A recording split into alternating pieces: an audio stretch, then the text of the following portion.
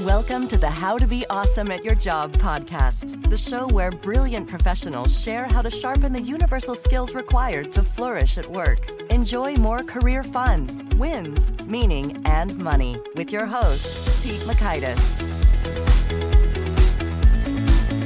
Hello, and thanks so much for joining us here for episode 542 with Laura Huang. It is a new era, February 02 in 2020.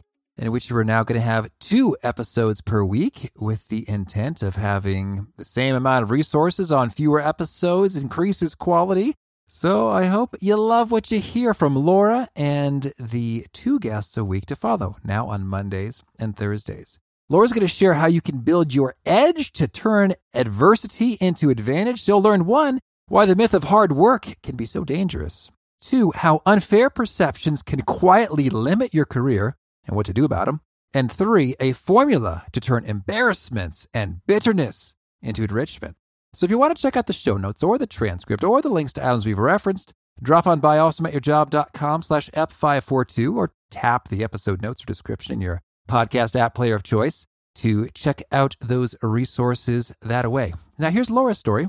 Laura Huang is a professor at Harvard Business School who specializes in studying interpersonal relationships and implicit bias in entrepreneurship and in the workplace. Her research has been featured in several publications like the Financial Times, the Wall Street Journal, USA Today, Forbes, and Nature. She was also named as one of the 40 best business school professors under the age of 40 by Poets and Quants. Laura has also previously held positions in investment banking, consulting, and management in several companies such as Standard Chartered Bank, IBM Global Services, and Johnson & Johnson. She received her MS and BSE in electrical engineering from Duke, an MBA from INSEAD, and a PhD from the University of California, Irvine.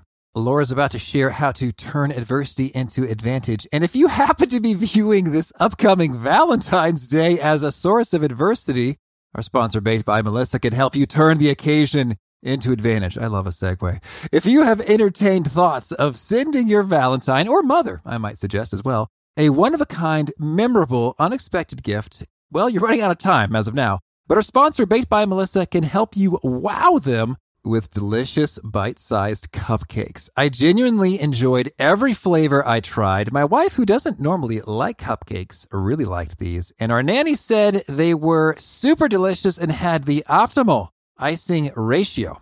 There were 25 irresistible tiny cupcakes that entered our home yesterday in the mail, and now only 3 remain, and I'm probably going to eat those minutes after I finish recording these words. So just in time for Valentine's Day, you can choose from numerous flavors like white chocolate, cookies and cream, red velvet, milk chocolate, dulce de leche, and more. They got vegan and gluten-free options, a bit of something for everyone. They are frankly adorable and perfectly bite-sized, these little cupcakes. So you can enjoy one in every flavor, though you'll probably want to have multiples in each flavor.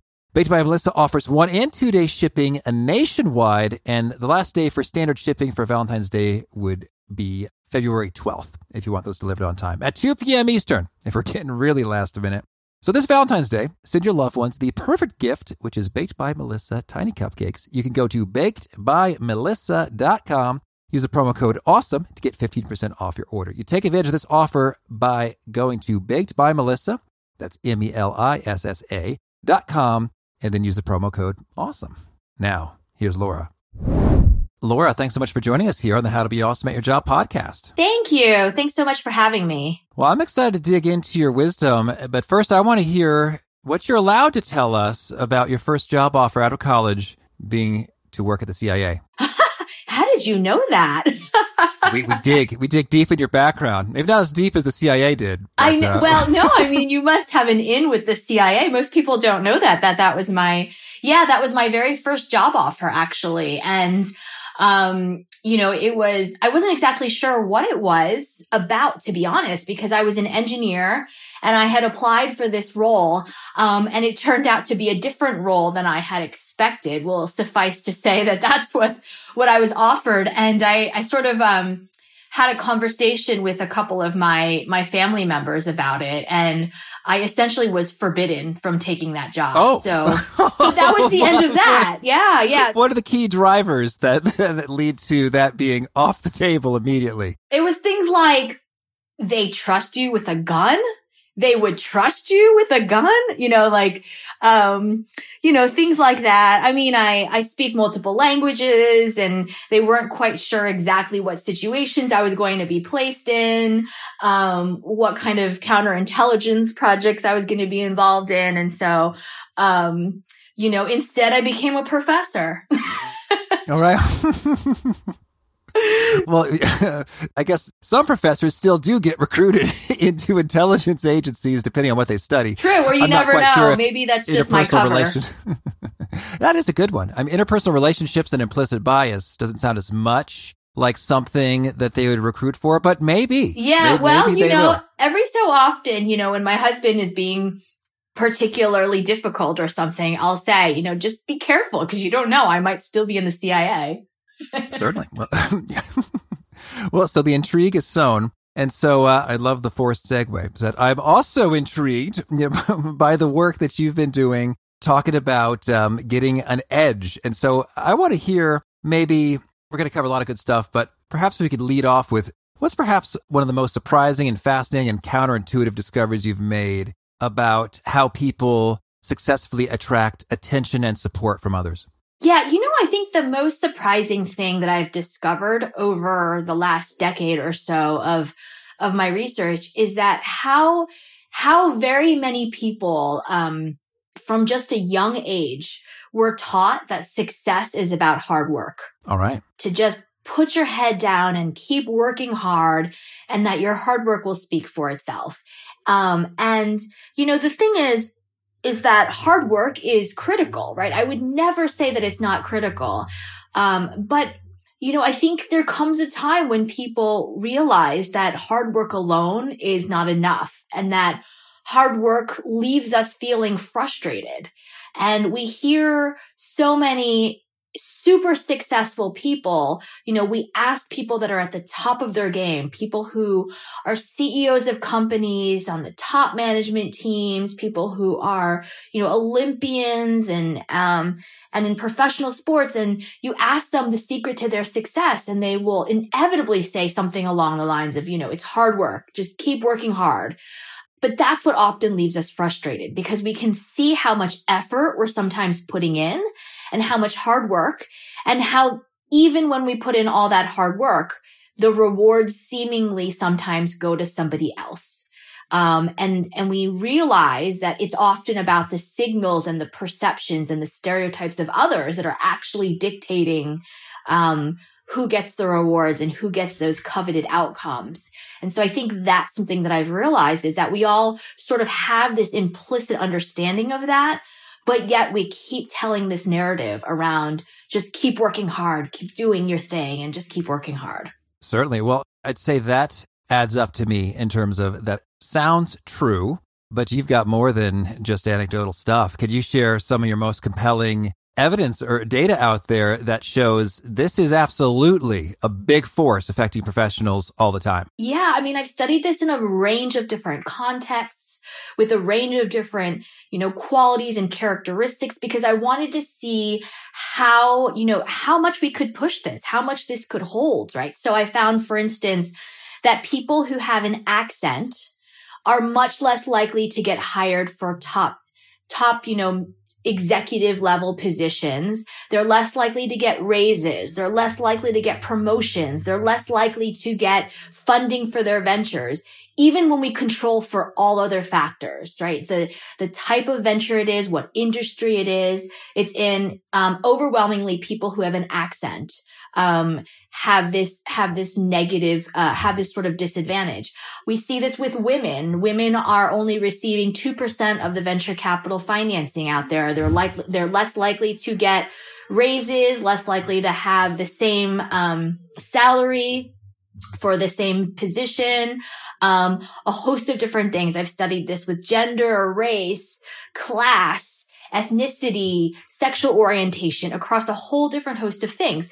Probably the most appalling or surprising one to me was when a couple of my colleagues and I wanted to try and find a context in which bias and disadvantage should not occur, where we should see no difference at all. And so what we decided to look at was people who were suffering from heart attacks and were in the emergency room. And we figured, this is a situation, this is an instance where, the physicians, the emergency room physicians, their only job is to save that patient, right? Regardless of their gender or regardless of other factors. But indeed, we found again that when women were having heart attacks, they were more likely to die from heart attacks when they were being treated by male physicians than when they were treated by female physicians. And so it was this amazing sort of revelation that even in life or death situations, we're seeing the impact of signals and perceptions and ways of communicating and how that it has an impact. But I should say also that it's not just men, for example, that are discriminating against women. I find in venture capital and in entrepreneurship, female investors and male investors are both equally likely to bias against women entrepreneurs in a host of different ways.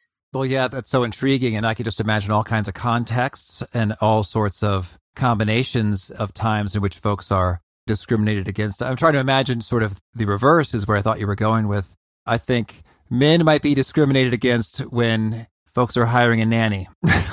Yeah, absolutely. This is where I talk a lot about everybody has something. Like everyone has something. We tend to think a lot about the typical host of the typical cast of characters, gender, race, ethnicity, class, sexual orientation, religion, but everybody has everything. Everyone is susceptible to the perceptions and the stereotypes of others. If you go into any situation, what happens is that you are being perceived by your counterpart, and it's based on their background and their experiences and your background and your experiences. And so every time you go into a different situation, when you change one thing, whether it's the context or the person that you're interacting with, those perceptions will change as well. And so, we are all susceptible to these sort of first impressions and stereotypes and obstacles that others present on our behalf. And I'd love to get a sense, and it's okay if you don't have every data point, right off the top of your head, but maybe just a quick sense for the order of magnitude here in terms of, like with the accent, for example, or whatever example you happen to know the numbers. Is this like a 4% difference or like a 40% difference? No, or we're more? talking 30 to 40% differences. No kidding. Yeah. And it's very, very, it's robust in terms of repeated over different contexts. And, the interesting thing about that, which is really sort of where this book came from, is that for the last decade, I had been studying inequality and disadvantage and people who are underestimated. And it started to get really depressing in the sense that I saw all of these disparities and all of these disadvantages. And people would sort of ask me these questions around, well, what can we do about it, right? Is there a way that we can prevent against these disparities? And I didn't have the answers. And so really what I set out to do, and over the last couple of years, what I've tried to do is to figure out, are there things that people can do? Are there strategies that people can take to sort of inoculate against these biases and flip these signals and perceptions and stereotypes in your favor? And I found indeed that there are ways to flip stereotypes and obstacles in our favor, and then we can find and create our own edge. So, in the example of people with the accent, what I found, for instance, was that we typically think that people who have an accent are not able to communicate as well. But in fact, it's not about communication, right? When I did blind studies where I had some people with accents and some people without accents pitching their ventures, I found that the people with accents were just as likely to communicate as much information, if not more. And people were just as likely to comprehend and understand what their company was about, if not more. Instead, it was things around perceptions that we made about people with accents. Things like the fact that they may not, we would perceive them as being not as interpersonally influential, or not as good at team interactions or being a team player, not able to think outside the box or be as innovative. And so preventing against these things, when we had those same people with accents go into an interview situation and say things like, let me give you an example of a time when I fought for resources for my team. Or let me tell you about a time when I didn't stop until I had closed the deal, right? Hence, showing how interpersonally skilled they really were. That actually prevented against these negative outcomes. Intriguing. Okay. Well, so then that's a rather particular instance, folks with accents trying to acquire venture capital money, sharing particular stories that combat where the bias is going. Can you share with us, to the extent that it's possible, what are some of the best recipes in terms of, hey, if you have this adversity, here's what you do to turn that into that advantage? Yeah. So, there's so many things embedded just within how we do this, which is number one, it's really the more that you make it authentic and recognize the way in which you are being perceived, the better, the more equipped you are to stop and redirect, right? That's really the key, is when you realize that somebody is perceiving you in a certain way, is stopping that sort of perception and redirecting it to the perception that they should be having of you. I would love, people also often want sort of, what are the 10 steps to doing this? And I wish I could give them like a recipe or like the 10 steps to do this, but it's so personal in terms of how you're being perceived, who that other person that is perceiving you is, and how you redirect that in sort of the best, in sort of the best way. But that's really essentially what it is knowing yourself really well and being able to know where your strengths are, trusting and relying on your strengths as well as your alleged weaknesses, and turning those underestimated strengths upside down to succeed in both business and in life. Okay. Well, so what are some of the best practices to go about decoding that stuff in terms of how you may be perceived? Yeah, so there's a number of different things that you can do. I talk a lot in the book around knowing what your basic goods are. And your basic goods, those are really the things those are like your superpowers, the things that you're really good at that really make you who you are. For example, you could be somebody who is really hardworking and trustworthy and compassionate. And you take somebody else who's really hardworking and trustworthy, but maybe isn't compassionate, and it totally changes things. It makes you a completely different person, even though 2 out of the 3 of those traits very much embody you. It's understanding things like that. And then it's understanding that when you're engaging with someone else, that those aspects, those traits of yours are going to interact with that other person. So creating and gaining an edge edge stands for sort of the framework, for this perspective around how you can gain that advantage for yourself.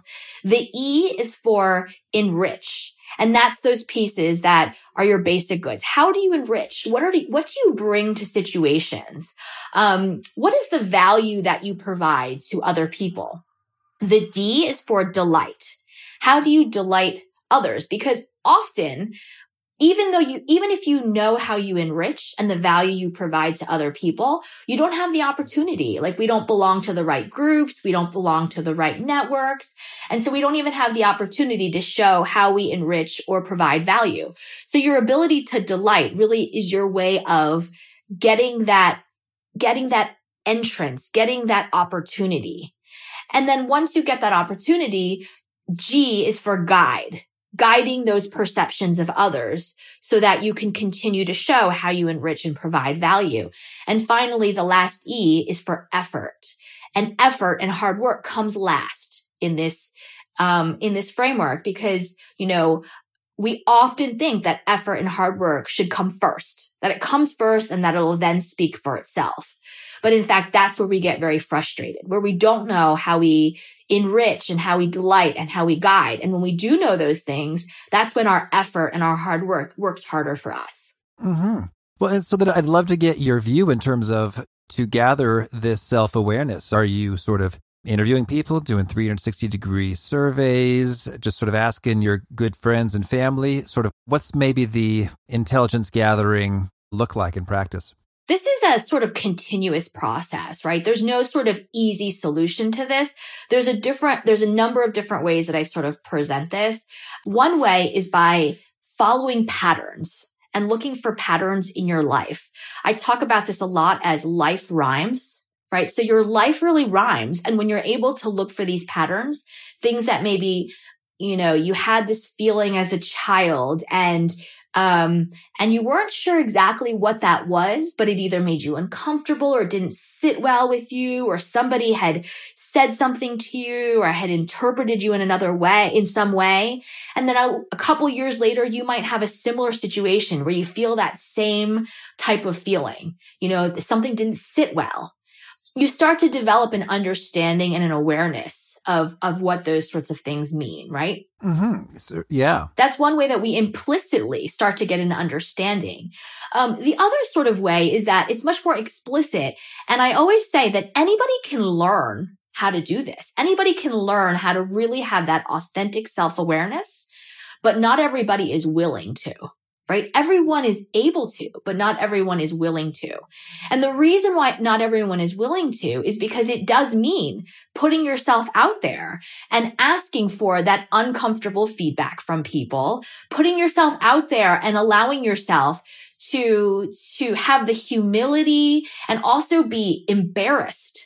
Right? I talk a lot about how being embarrassed is so key to growth in our lives and having this real understanding. Because a lot of times we'll be in situations and something will happen and we'll be, it won't go right. It won't go the way we expected, or we'll sort of be, we'll be embarrassed about it. And then we'll say, never again. We won't ever put ourselves in a situation like that because we don't ever want to feel that way again.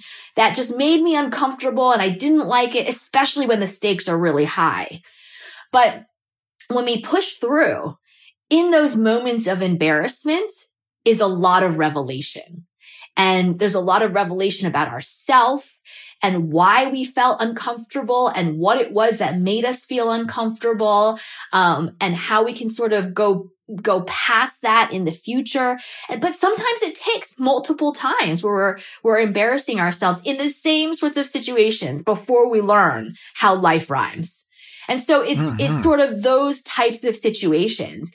There's also this element of, we've all been burned before. We've all had people who have, it's amazing how you can ask pretty much anyone to name an instance in which somebody or some situation, still bugs you. Like you still have a chip on your shoulder because that person wronged you, or burned you so badly. Like within seconds, we can bring up 2 to 3 at least examples of situations where we still feel bitter, or we feel jaded, or we still have a chip on our shoulder because we still feel wronged, right? Those sorts of situations, when we really allow ourselves to experience that bitterness and think about how is this making me bitter and how can it make me better, right? Let it make you better, not bitter. That's also a situation where we can learn a lot about ourselves and who we really are and those perceptions that others have of us. Well, yeah, that is intriguing in terms of like, if you feel super bitter and wronged, I think that I'm right with you. It's like that is indicative that, hey, there's a deeply held value here that you think has been flagrantly violated. And by sort of digging into that a little bit, you can kind of deduce what that is. Totally. That's exactly it, right? Because it still leaves us feeling that way. There is something there. There is something substantive there that tells us a lot about our deeply embedded, beliefs and values and what we really care about. But instead, we sort of avoid those because they're so painful.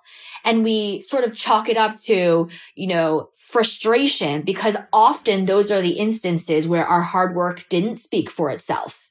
And somebody else sort of wronged us or our hard work didn't speak for itself. Our hard work was not enough. It left us frustrated. It didn't go according to how we think things should be. There's this myth of meritocracy. And for some reason, the meritocracy was violated. And it tells us about our values and how we think, the orderly world should be and how things should work. Mm-hmm. Well, yeah. So I'm thinking about my own life and examples, but I'd love it if you could share some cool stories here in which someone came to terms with some situations that were embarrassing or caused bitterness and what they learned and took away and were enriched from those when they really dug in. When I talked about sort of life rhymes, there's multiple instances where, I didn't advocate for myself, right? Because either because of inexperience or because I didn't know better. And then later on, something else happened that was really similar. And I sort of learned how to advocate for myself, but then advocated in the wrong way. And then, you sort of learn, you learn through the years. I mean, I think it still stings every time I read about people who, frivolous lawsuits, people who, lose lawsuits because they don't have the resources or the know-how or, the people, it doesn't seem always like justice is being served. It seems like the people who are getting out on the right side of things are the ones who, had some sort of secret inside understanding or had the resources and the money to continue, hiring the best lawyers until the other person couldn't sustain it anymore.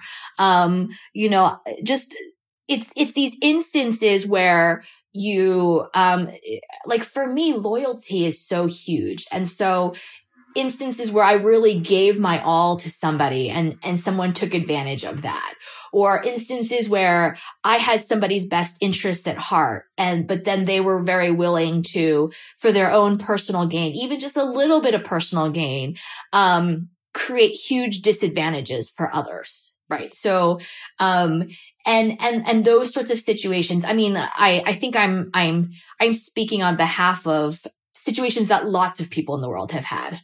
Mm-hmm. Certainly. And then can we sort of hear the conclusion of that in terms of, all right, so there you felt it, you noted it, you captured it, and then what? Well, I think the painful part of this is that you don't win. You don't win everything, right? And you only win when you take these experiences and, like I said, you let it make you better, that you allow it to inform you in some way so that in the future you can try and flip things in your favor. The tough part of this is that, it's because it's so often about the signals and the perceptions and the stereotypes that other people have of us. It's these soft things that are really the poison, right? But at the same time, because they're the soft things, they also become the anecdote. We're able to shift things and reposition them and flip them in our favor. We're not able to do it in the same way when it's the hard anecdotal sort of things. And so just like those signals and perceptions are the things that are leading to disadvantage, so too can we flip those things in our favor. Mm-hmm. Well, and I'd love it if possible, if we could maybe zoom out a bit. So, much of the work you mentioned is certainly getting that deep knowledge of yourself and then your potential, how you're being perceived. Are there any things that you see just show up again and again and again that are maybe nearly universal in terms of, here's some easy little things that just about all of us should start doing or stop doing to help positively influence how we're being perceived? A lot of it is about recognition. A lot of it is about going into situations and realizing that, people are going to have these perceptions. But at the same time, I think it's really important to understand that people are very complicated and varied, and embracing the fact that there is not just one version of each person. And what I mean by that is that it's very easy to go into a situation and somebody says something, and then all of a sudden we equate that person with that statement and personify that person as everything that statement encompasses, rather than sort of seeing it as just one aspect or one facet of that person and understanding that they are also very complicated sort of people. I mean, I think we can all identify situations in which we, when we said something and it came out, it came out in a way that we didn't intend for it to come out. And we sort of think, oh, I hope that person didn't misinterpret it, or I hope they didn't think that I meant this. But we don't think the same when somebody else says something to us that perhaps has offended, or that, so we don't think, perhaps they didn't mean it that way, or it came out the wrong way, and let me sort of understand what they meant without attributing them as that person. So we don't often look at the intent of other people, but we value the things that we say based on intent. Certainly, yes. It's funny when you talk about bitterness, for me personally, that's one of the best ways that I've personally found to resolve some of that is, when someone says something I think is just outrageous, like what on earth, that is just so out of line, and et cetera, et cetera. I stop it. And sometimes, hey, it's worth just acknowledging and addressing and digging into it. But other times it's not. But if it sticks with me, that's kind of what I think is like, well, hey, there have been times I've said things I didn't quite mean to, that came out wrong, and I regretted it and felt like, oops, I made a mistake. And they too, very well, may be experiencing those same emotions like, oh man, that is not what I meant to say there. I mean, it was really funny. Just the other day, I saw some, two people, we were having this conversation. A couple of us were having this conversation, and one person said something that was like so out of left field that we all were like, whoa, wait, where did that come from? And one other person was like, whoa, where did that come from? I know you didn't mean it in that way. Maybe it totally must have come out. Like, just giving that person the benefit of the doubt and sort of like laughing with that person, being like, that was so out of left field that you can't have meant it that way. And then like, what do you mean? Like, and then that other person was like, oh yeah, I totally didn't mean it that way. Like, that's and then they sort of clarified, right? So who knows? They could have meant it that way. But in a really benign way, we gave that person an opportunity to like learn, to realize like, oh, I shouldn't say things in that way. Or so it could have just come out the wrong way. And then we gave them in a really safe way, a way for them to clarify. But even if they did mean it in that way, it also gave them an opportunity in a very safe way to kind of understand and have this dialogue with us. And that's really what getting at these really deep, rich, interpersonal sort of interactions is all about, is like understanding and coming to this point of recognition, and overlap and shared sort of experiences and values. That's where you really start to enrich the lives of other people and really show where you can provide value. Mm-hmm. Well, Laura, tell me, anything else you want to make sure to mention before we shift gears and hear about some of your favorite things? Yeah, I mean, I just think one of the things that I always sort of emphasize is that when we're trying to sort of shift the perceptions and the stereotypes of others and flip these perceptions in our favor, I often get the question, which is, well, it just feels like, it feels manipulative. It feels strategic. Like, I don't like when other people sort of do that and act manipulative. And I really don't want to do that either. And what I always point out is that this is something that's very different. This is about, people are going to have perceptions of you, regardless of whether you guide them to who you authentically are or not. So it's actually much more authentic and much more real and not strategic at all when you are guiding these perceptions and you're not passively letting others write your narrative. You're writing your own narrative and guiding people to who you really are. And that's where you get the much richer and the much more authentic sort of relationships. I'd love to tell you about one of my favorite things, which is a useful app I use that's helped me write my narrative strategically and achieve other professional goals. It's my secret weapon for learning new things and getting ahead. It's called Blinkist. It can often, I'm sure you've experienced, be hard to find the time to hunker down to read and learn more. If you don't have free time, it can feel like you can't read or work on personal development, or so it might seem. But Blinkist is an incredible app that solves this problem. I highly recommend it. Here's the situation. Blinkist is an app that works on your phone, your tablet, your web browser, and it takes the best key takeaways, those need-to-know tidbits from thousands of nonfiction books, and then condenses them down into just 15 minutes that you can read or listen to. And their voice talent is pretty sharp. I got to hand it to them. I like what I hear. Successful people are well known for reading a whole bundle of books, and Blinkist makes it way easier for busy people like us to pull that off. If you want to get those main points of a book in a jiffy, you can do that with Blinkist and start putting that information to use immediately. I really like their audio feature, so you can finish a book during your commute, on your lunch break, while you exercise, walking around, whenever. 12 million folks are using Blinkist right now. Maybe not this very second, but are currently subscribed. I'm one of them. Blinkist has a massive and growing library from self-help to business to health to history. And you got some latest titles and bestsellers, and as well as classic nonfiction titles that maybe you've always meant to read, but never quite found the time. I dig using Blinkist when I'm just moseying around Chicago on the L or Ubering or walking or wherever. They got a huge selection anywhere from the 4-hour work week to managing up, which is from our very own podcast guest, Mary Abijay.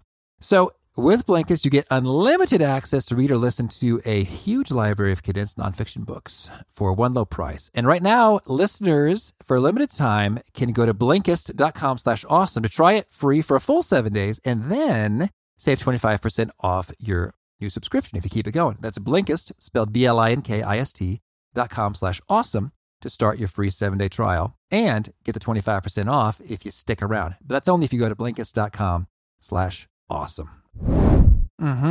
Excellent. Thank you.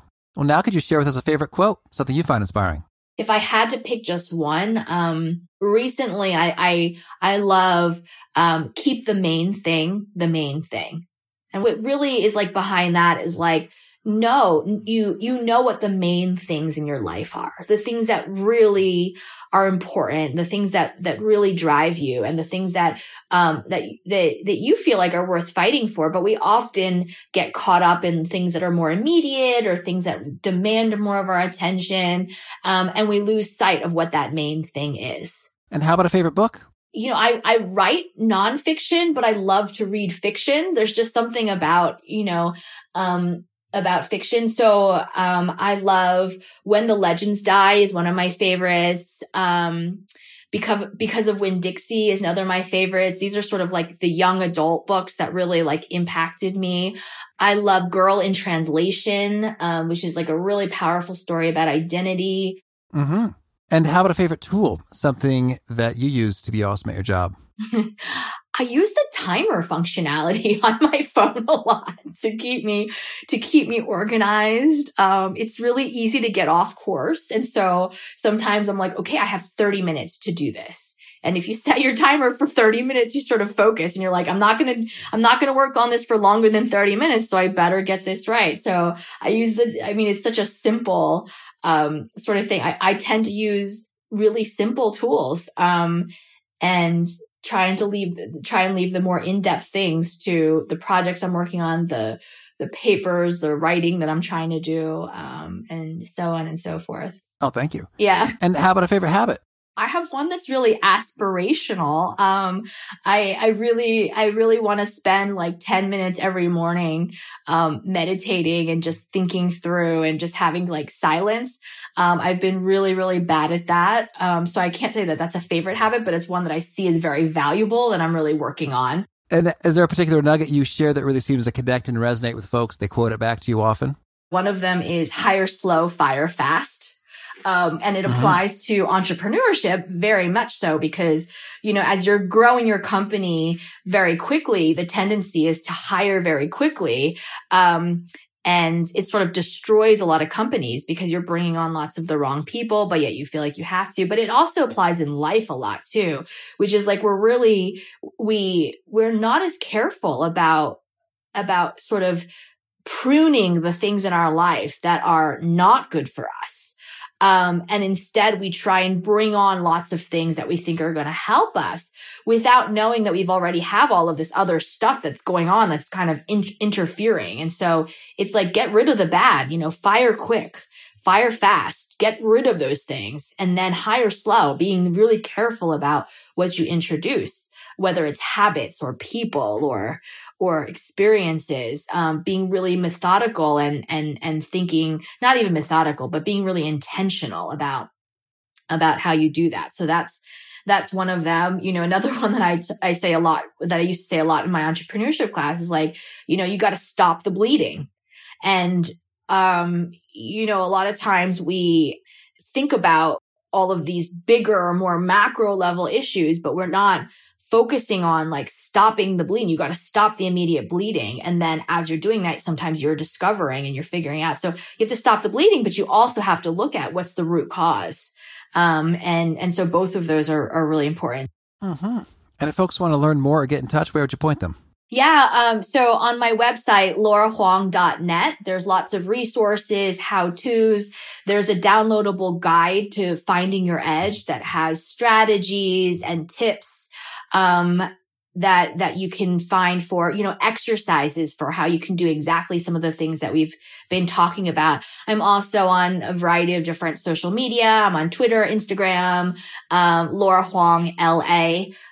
Is my handle on Twitter, Instagram, and a bunch of other things, Facebook, LinkedIn, all of those sort of things. Mm-hmm. And do you have a final challenge or call to action for folks looking to be awesome at their jobs? Yeah. The call to action is really just practice this, know that you can do it, and share with us your experiences of how you've been able to flip these stereotypes and obstacles in your favor.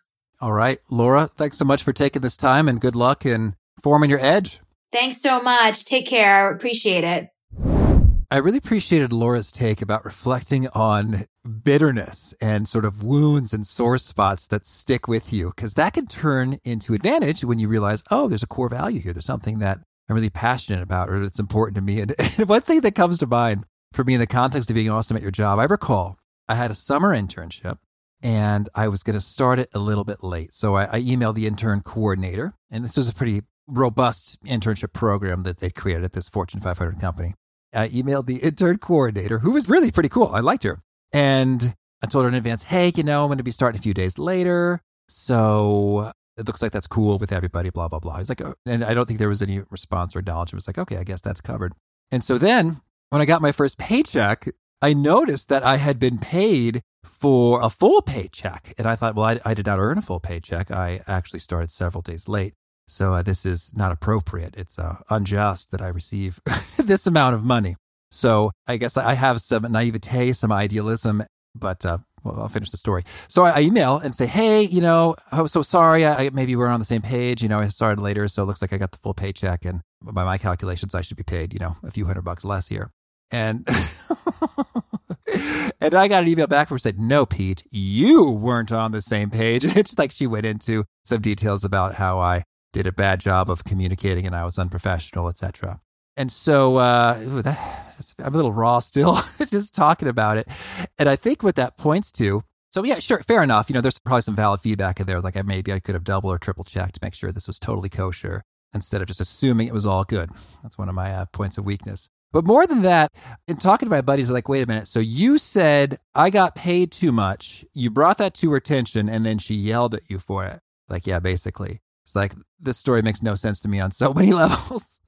But it really got me to thinking about how it's very important to me that my time is being spent in valuable endeavors and that there is sort of justice in terms of how sort of compensation is flowing and resources are not wasted. Like I felt that they've wasted money on me inappropriately and it didn't sit well with me. But they didn't fix the error, so I took their money. It was fine at the end.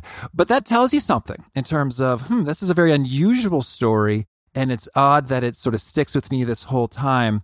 It tells me something about kind of a really core value and piece of me and how that can turn that into a strength. Wow. Like we might call that integrity or efficiency or your work. Well, might do some more reflection here because it's kind of nascent. Thanks, Laura. Got my wheels turning. But it really points to something. So don't let that make you bitter, like I can't believe that she said that. But let it make you better in terms of, there's really something here that's core to me. And let's explore that and then deploy that and win. So thanks, Laura, for getting my introspection wheels turning. Hopefully she did the same for you. Again, the show notes, the transcript, the links to items we've referenced are at awesomeatyourjob.com/ep542. If you haven't already, hope you'll push subscribe. We got Britt Andrietta coming back. She is talking about how to learn real big in terms of presenting so that it is more digested and people are learning, and then absorbing more learning as you are engaged in activities and building your career and skills. So good stuff. Hope to catch you there, and peace. Thanks for listening. To get the most out of the show, we recommend 2 key things. First, check out the extra resources at awesomeatyourjob.com. You can find this episode's transcript and links, as well as the perfect episode for your situation. You can search the full-text transcripts of hundreds of episodes or explore episodes tagged by topic and competency covered. Second, subscribe to the podcast and get future episodes automatically. You can subscribe by telling Siri and several other smartphones and speakers, subscribe to the How to Be Awesome at Your Job podcast, or by tapping subscribe in your podcast player of choice. If you'd like some extra help figuring out podcasts and how subscriptions work, visit awesomeatyourjob.com/subscribe for guidance. Hope to catch you on the next episode of How to Be Awesome at Your Job.